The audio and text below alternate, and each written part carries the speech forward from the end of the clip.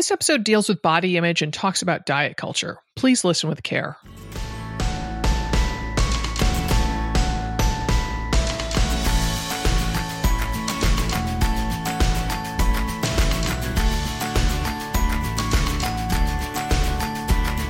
Welcome to another Mother Runner. This is Sarah Bowen Shea. I'm joined by Tish Hamilton. Hello, Tish. Hello, Sarah. Just saw you there in Hilton Head. It was so great to see you in person. It was so much fun to see you and Dimity and the whole crew. I had such a great time and such good people show up as can be expected. So it was really a lot of fun. Yes. And you got people, I just loved how you got people talking in your presentation, asking about their story. And it really just reminded me that everyone is on their own journey, in their own shoes, and on their own path. And it's just everybody's different, you know? Yes. And it's a collective too, right? So we're all on our own journeys, but we share a lot of commonalities and empathy more so. Oh, yes. Right? Yes, so much nodding and agreement while people were talking. And it kind of felt like people were kind of radiating hugs across the circle that you had us sitting in at your presentation. Yeah, that was really fun. I really enjoyed it. Yeah, really, really good. And then we got to be in a race together, the Hilton Head Island Quarter Marathon. Which was my first quarter marathon. I really enjoyed the distance. And so I think you need to talk about the results, Sarah.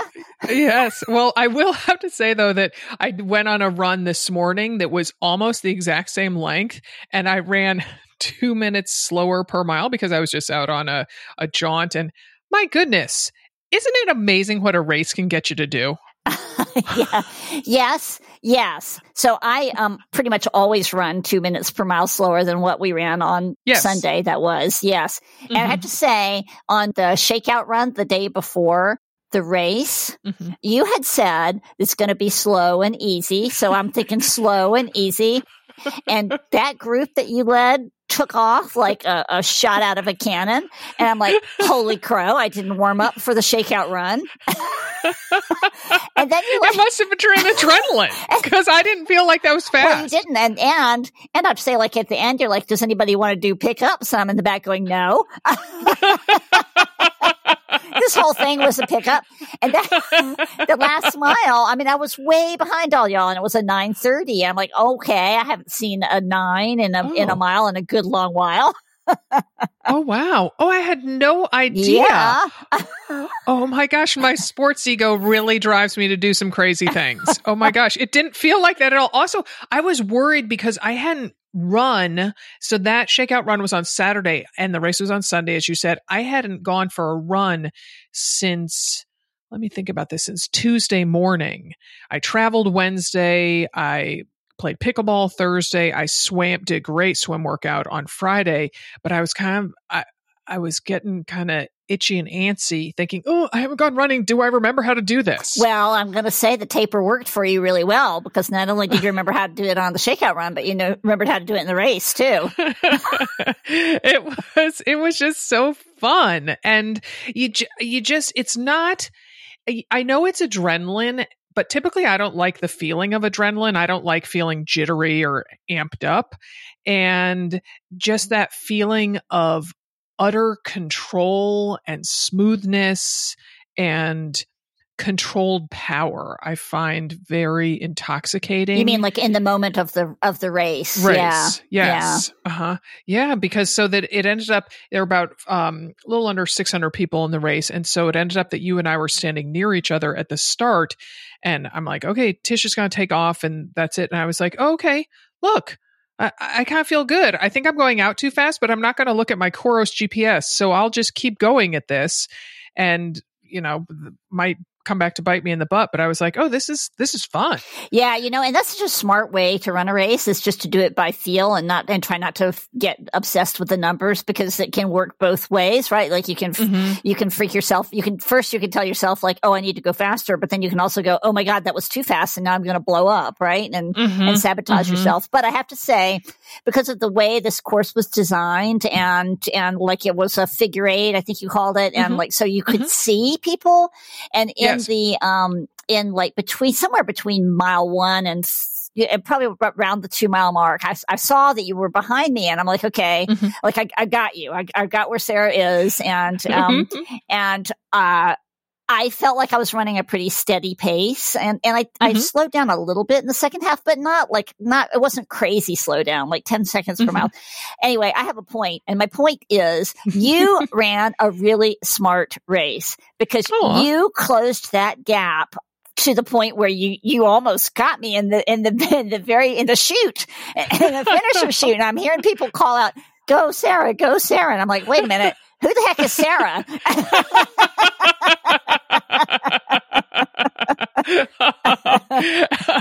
And well, thank you. And I also, it wasn't, I saw you a fair bit, but up until about the 2 mile mark, or probably a little less than that. But then I didn't see you for the rest of the race. And then the final bit, there were some turns, and we were in kind of a tree wooded area and everything.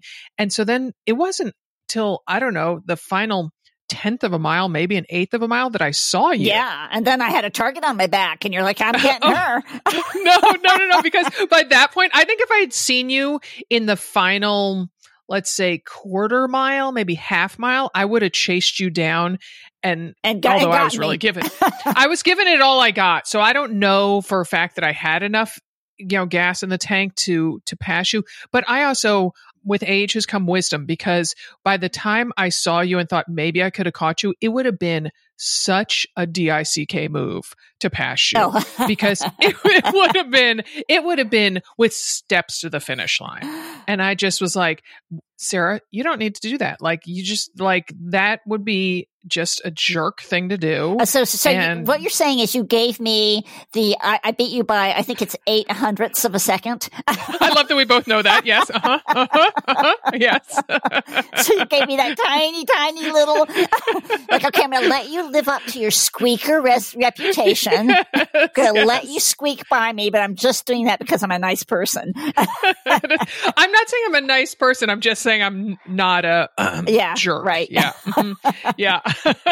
So I have to also give out 2 shout outs to other BAMers. And one is Jill from Westfield, who blew by, I don't know if she blew by you, but she blew by me someplace in that last 1/4 of a mile. And she was flying. So good job, Jill. And she got ahead of us by, I think, about a minute.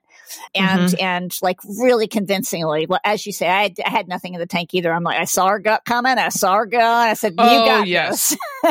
Yes. All and yours.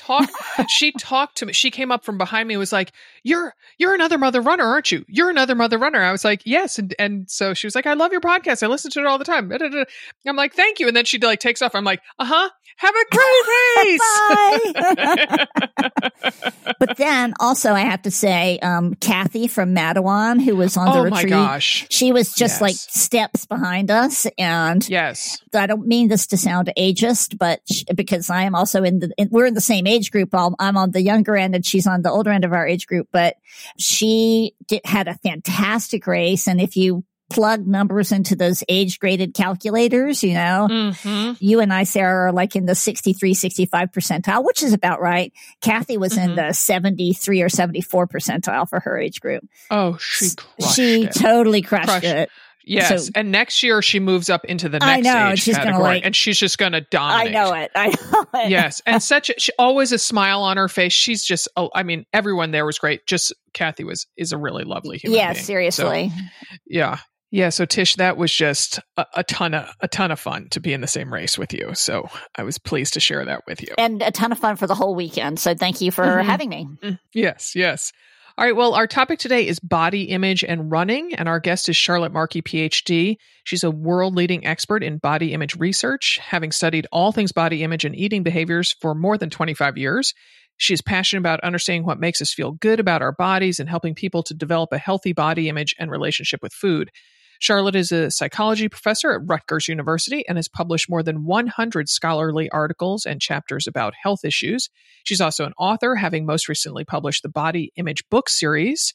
And Adultish, the Body Image Book for Life, is coming out in 2024. Charlotte is a runner and the mom of 2 teenagers. So thank you for joining us, Charlotte. I'm really looking forward to our conversation. Yeah, thank you for having me.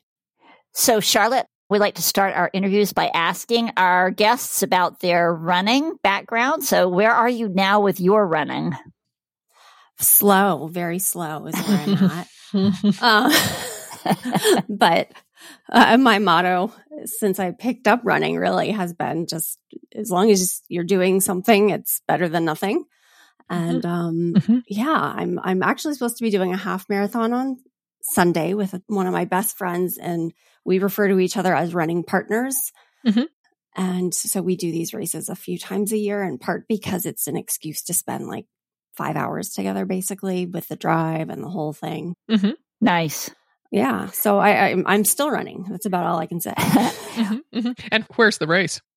It's in New Jersey. We were just trying to figure this out today. I live in Pennsylvania. We live in Pennsylvania, and I think it's like 45 minutes away in New Jersey, and it's supposed to end at a winery. And I think that sounded kind of scenic or something, but I've never been one to like want to have like a alcoholic beverage after a race. So I don't know what we were thinking. You sound a little wary of this whole thing, Charlotte. I think you got to get a little amped up before the race. Before Sunday. Am I not? I'm right. She's not even sure where it is. My audience here, huh? I don't know. It's somewhere. It's a half marathon. It's somewhere. Well, a funny story. Because we do this, like I said, my good friend, we do this a few times a year. And the last one was in May. And I thought we had signed up for a half marathon. And then I realized after that we had signed up for a 25K because I was in bed doing this on my phone. And it turns out that's farther. And it rained the entire race. Oh boy. And it was a trail race. So it was slippery, but it was still actually really fun. And I'm glad we did it. And we had a good time together. And that's how I try to look at it. It is always good to have done it. And it's always fun to do with friends. Yeah. Now, so I'd like to shift gears a little bit and ask you about your professional life, especially like what prompted you to choose body image for research and for your work? I think really it dates back to my childhood. I was a dancer, and there was a lot of focus on, your body when you're a dancer. And so I think that never left me. But I think, most women in particular, I know, feel like this topic resonates because we're used to feeling like people care about our bodies. So I think it started at a young age, and there's just plenty of life experience that's compounded that. And even when I think I'm tired of studying it, I'm not. Something else comes up and my interest is renewed all over again. All right. So to ensure we're all on the same page, what is body image? Yeah. So body image is defined differently by different people. I think we all probably generally know what we're talking about, but I define it really broadly because I don't think it's just like how we think and feel about our body. I think it has much bigger consequences than just this sort of personal experience or part of our identity, because we know from decades of research now that how we feel about our bodies affects our social interactions, it affects our mental health, it affects things like our activity behaviors. So I think it's really pervasive and a huge part of our everyday experience. So what are some of the key factors contributing to body image development? I mean, I think our first exposure for most of us is at home in terms of how our family members talk about their own and other people's bodies. And this is often very closely linked with how they eat. And so if you grow up in a household where there's always someone on a diet and criticizing their body, then that really normalizes from a young age the idea that bodies need to look a certain way and you need to do certain things to try to make them look that way. And bodies are projects, essentially. So it starts at home, and then how does society enter into that and compound it? Yeah, I mean, society is not obviously a completely separate influence, but those family voices are loud. And then especially as kids get older, their peers and society writ large becomes much more important to them. And now social media in particular does seem to compound that because, when I was young, I'd get like Glamour magazine or Teen Bop or whatever it was once a month. And now kids kind of get that flavor of content, multiple times a day, in some cases, practically all day long. Mm-hmm.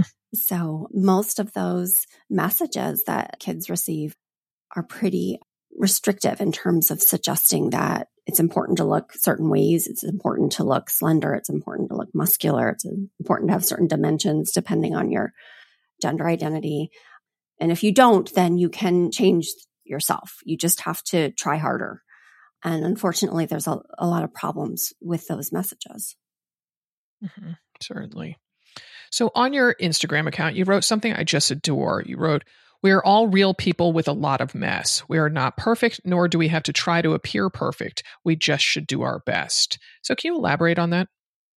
Yeah. I mean, I think it's hard, to be in this world with so much focus on image and how we look, and to not then become overly consumed with or spend a lot of energy on that. And I think most of us don't want to, or most of us would rather spend energy in other ways. And so it's important that we're honest, those of us who are willing to be, and say, like, listen, I'm just not going to always look good, or I don't care. That's not the most important thing in my life. Or, I mean, I don't weigh the same amount I did in high school. And guess what? Good. And life is just messier and much more interesting and enjoyable when we stop trying to live up to some ideal or expectation. And it's partly about how we look, but I think that sort of image and these ideas of how we look really are representative of much more than that, right? Kind of like that we have our stuff together all the time. And I think most of us don't, frankly. I think we're all kind of doing our best. And if we give each other the benefit of the doubt that we're just kind of doing our best, that goes a long way. So on that point, in one of your books aimed at teens, you suggest focusing on functionality rather than appearance. Yeah. And which seems like really great advice for everybody and for active women also. But give us a sense of what this means. Like, what does focusing on functionality mean, and how can women runners incorporate that? Yeah, it's something I really think about a lot as a body image researcher and a runner. When I go out to run, and especially when it's social or it's something, fun and planned, like a race I'm doing, I really do try to spend some time reflecting on, like, isn't it cool that my body can do this? Like, our bodies are really cool. They're just really amazing. And when we just focus on like having the perfect hair or whatever, we lose sight of all the amazing things our bodies do for us. And they allow us to live our lives, and they allow us to have these amazing experiences, whether it's, a race or spending time with friends or, anything else. Yeah, 100%. Being grateful for these bodies that carry us to a starting line and across a finish line. So this is interesting. Like, some body image scientists have suggested we aim for body neutrality. Mm-hmm. And can you talk to us a little bit about how is body neutrality different from body positivity or self-love or loving our bodies, that sort of thing? Yeah. So it kind of starts, I think, with people who are a little bit critical maybe of this idea of body positivity, and thinking like, well, that's kind of a lot of a pressure, right? Like, what if I just don't feel good about my appearance or my body in particular? And body neutrality then is a response to, I think, that criticism and the suggestion that, well, maybe you don't have to. You don't have to love your body. You don't have to think about it. You should focus on just being accepting and content. And it's sort of like, in a perfect world, we'd all be happy all the time, but that would be a lot of pressure too, right? Sometimes maybe it's better just to be content, right? Just to kind of feel calm, good. And so that's kind of the space where body neutrality sits as well. And I think there's a lot to be said for that. I mean, as a psychologist, I want people to honestly sometimes feel a little bit better than neutral. But I think that neutrality is a great place to sit a lot of the time. And it's also, I think, less intimidating for people who are struggling with body image to just think about like, hey, I don't have to love myself in this way for these reasons every single day, but I can focus on things like functionality and other aspects of my life that are important to me. Do you find there's an age difference that when I hear you talking about body neutrality, that to me seems definitely like something kind of, I don't know, people who are 35 plus do that I mean, you see in social media, I hear from my kids, you hear celebrities, younger ones, and it seems like body positivity is just it for younger people. I think so, but I think it really depends on kind of who you're talking with, right? So I spend a lot of time talking with teenagers and young adults, both personally and professionally. And in professional spaces, for people who are, for example, recovering from an eating disorder, body neutrality can be a really important part of that recovery because these are people who've really struggled with body image issues. And for them, it's transformative to say, I don't have to like how I look all the time. That is not most important. And I need to land there at least temporarily, because otherwise I'm going to spend so much energy focused on this that I can't recover. Right. So that's a lot of young people I talk to who will really grasp onto that mentality.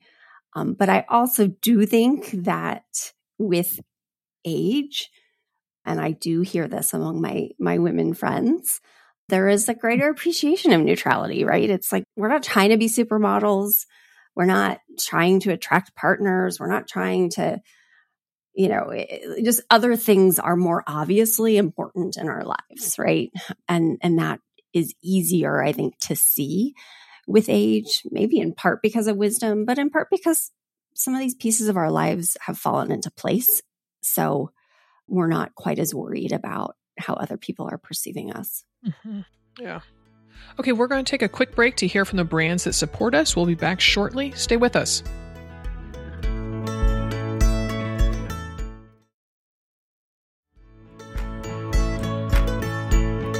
So as a follow-up question to that one Tish asked about body neutrality, this comes from Cassie on our Facebook page. She's hoping you can address the misperception by runners and non-runners of how runners are, quote, supposed to look.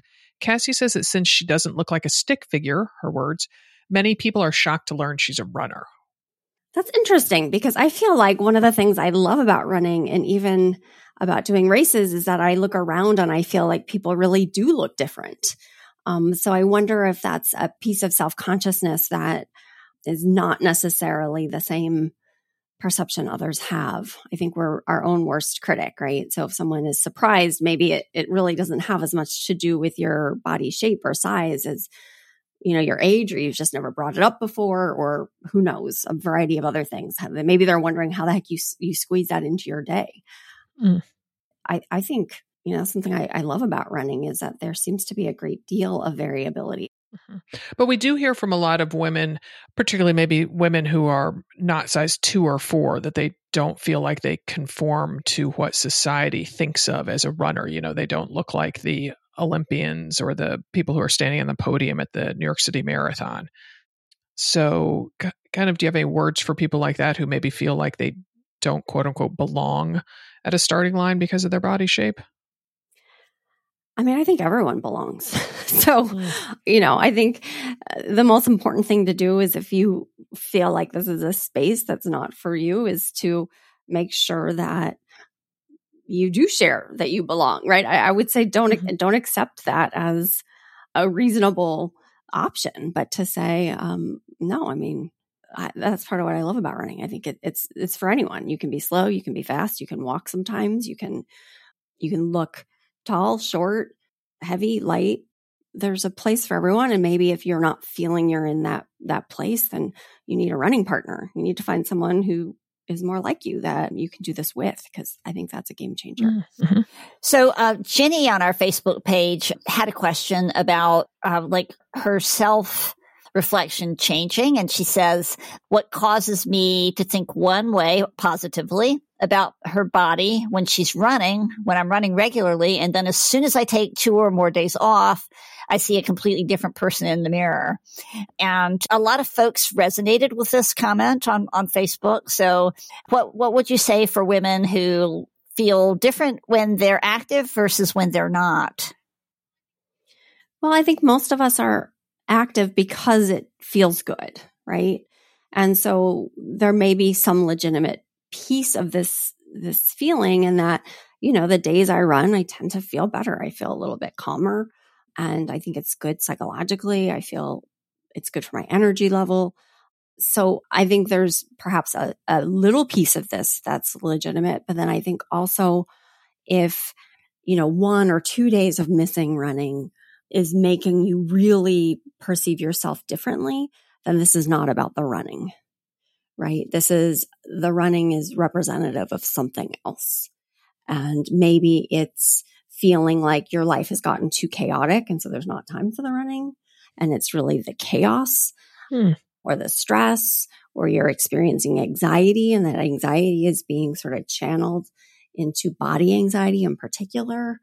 So I'm not trying to say that this isn't understandable. I think I have experienced this in the past. I have worked through these sorts of feelings in the past. And I think, runners tend to be kind of compulsive, right? It's not necessarily the easiest thing to do. And I think that I have to keep those compulsions in check sometimes. And so again, if it's really just a day or two, then there's something else going on. And maybe some psychological support would help you sort of figure out what that's about. I think most people who enjoy running and do it pretty regularly, if you take a couple weeks off for some reason, then you start to feel, kind of yuck maybe. Mm-hmm. But I don't think a day or two, that's really where you should be, because you need to take rest days too, really. Mm-hmm. All right. So going back to your Instagram account, you recently wrote, "I have been passionately anti-diet since before it was a thing to be anti-diet." So for folks who want to get to that anti-diet destination, can you give any directions? Yeah, it's hard because the diets are everywhere. It's a voice that never quiets. What it's saying changes. And so you really, I think, have to educate yourself, right? This is why I started writing books, is because when I was teaching undergraduates about the research that suggests that dieting is so ineffective, they were just consistently year after year surprised. And they'd say things like, well, then how can people market these diets? How can people talk about them if they don't work? So like, well, there's not always truth in advertising, right? Like just because it's on Instagram doesn't mean it's the truth necessarily. It doesn't mean there's data to support it. Mm-hmm. And so I think, it's important to educate yourself about these data, these findings that just for decades now have shown that dieting tends to be incredibly ineffective, that people who start a diet within 2 years tend to weigh the same or more. Mm-hmm. So a lot of dieting research is short term. So if you look at 3 months later, people lose weight on almost any diet at about 3 months. 6 months, usually people have plateaued. A year, nope, people are gaining back. And the reason for this is because our body resists weight loss. It's an evolutionary feature, or it's viewed as an evolutionary feature, most likely, that our bodies don't want to lose weight because in our evolutionary history, it wouldn't have been adaptive to starve, right? Like our bodies want to hold on to weight. And also it's just psychologically really challenging to restrict ourselves from something that we like, and that's sustaining. So, I wrote a whole book about this, so I don't want to dive in too deep. But I think, education is a good first step. There's a lot of great books on why dieting is problematic. Some of them even have like anti-diet in the title. And I think that once you kind of know that science, it becomes easier to resist the chatter, the sort of constant chatter of marketing about dieting. And we're in such an interesting time right this very second with constant chatter of marketing about dieting when there's so many new weight loss drugs hitting the market. I think I heard of a new injection just came out like this week. And it seems like it's like we're in this interesting time where like, yes, people talk about anti-diet, and then there's this like weight loss culture. Right. And somebody, for one of our followers on Facebook, Jenny on Facebook, says like, how do you balance living a healthy lifestyle with all this drug weight loss culture happening? Yeah, I do think that the weight loss drugs add some complexity to the conversation for sure. And I think because it's so new, we haven't really sorted it all out yet. I personally feel like we need to see more data before we really understand if this is a good option for many, if any people. But I think, again, this is where education is important, and sometimes support is really important as well. I mean, there are professionals both in the psychology spaces and registered dietitians that have expertise in helping people to sort of maintain a relatively healthy diet without sort of the psychological obsession or overthinking that can then become problematic. And I think that a lot of us can use that support because a lot of us adult women have been raised on maladaptive messaging about these issues.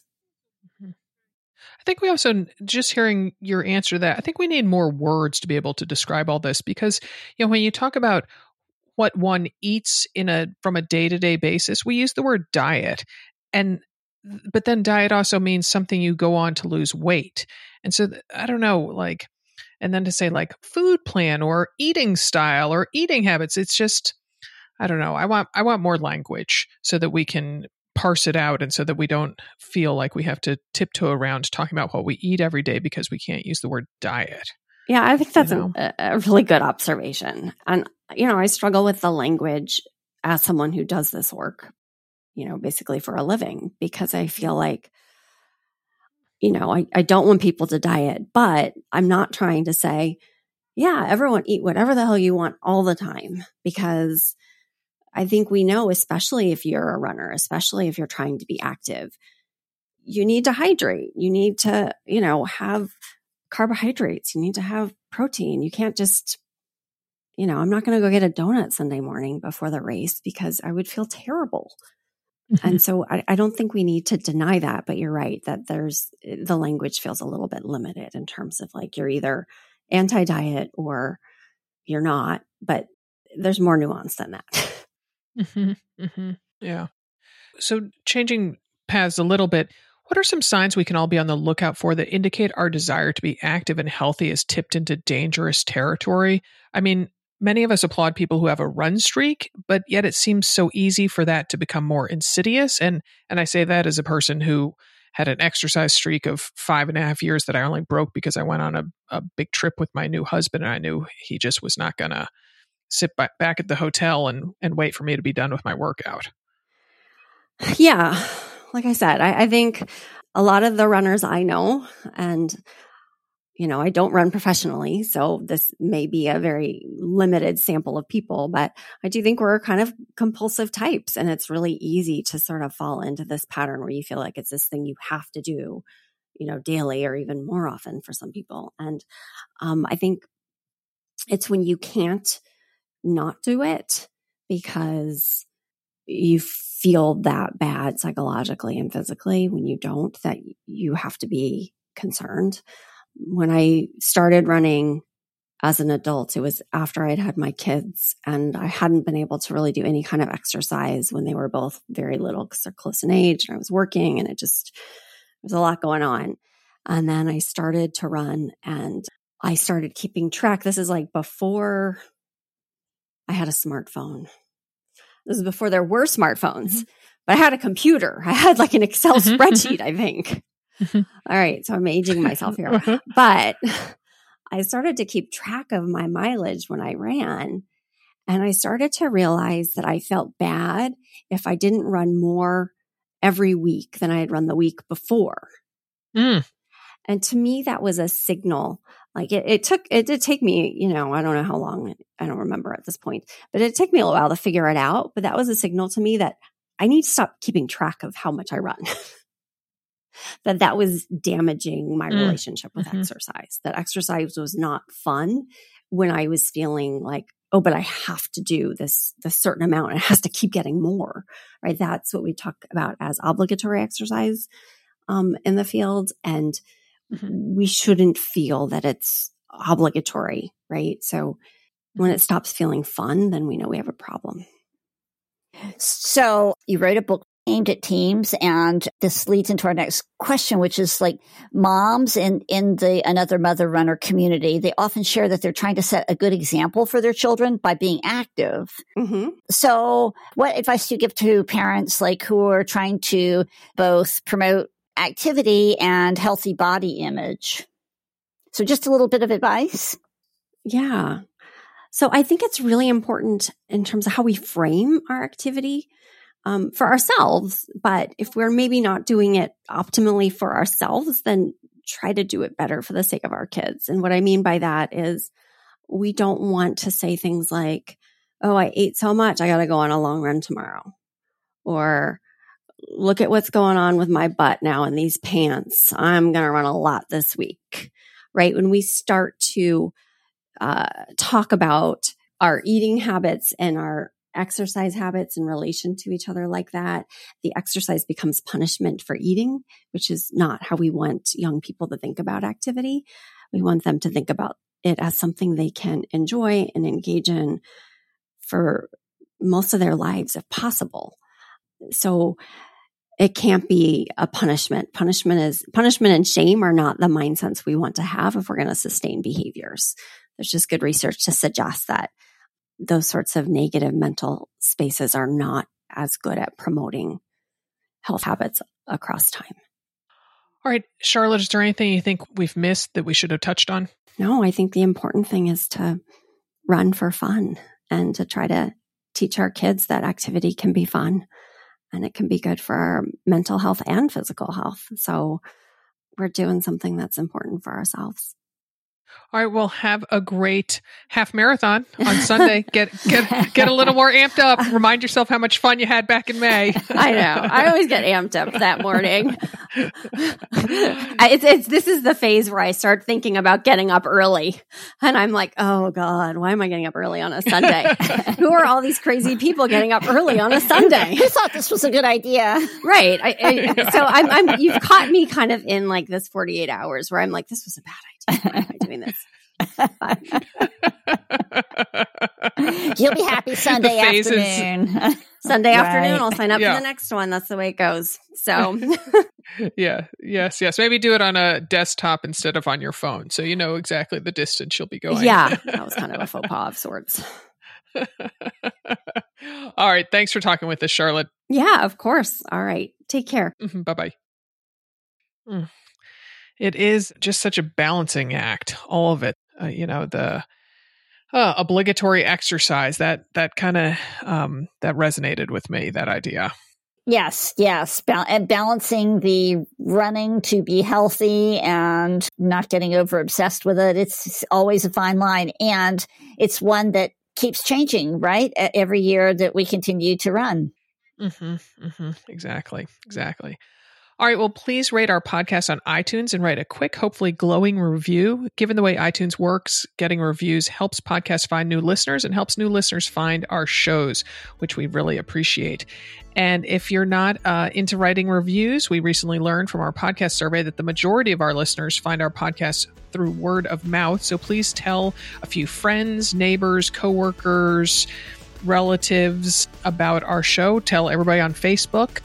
And however you do it, please help us spread the word about the Another Mother Runner podcasts. We really appreciate it. Our podcast today was produced in St. Paul, Minnesota by Barry Medora from Fire on the Bluff.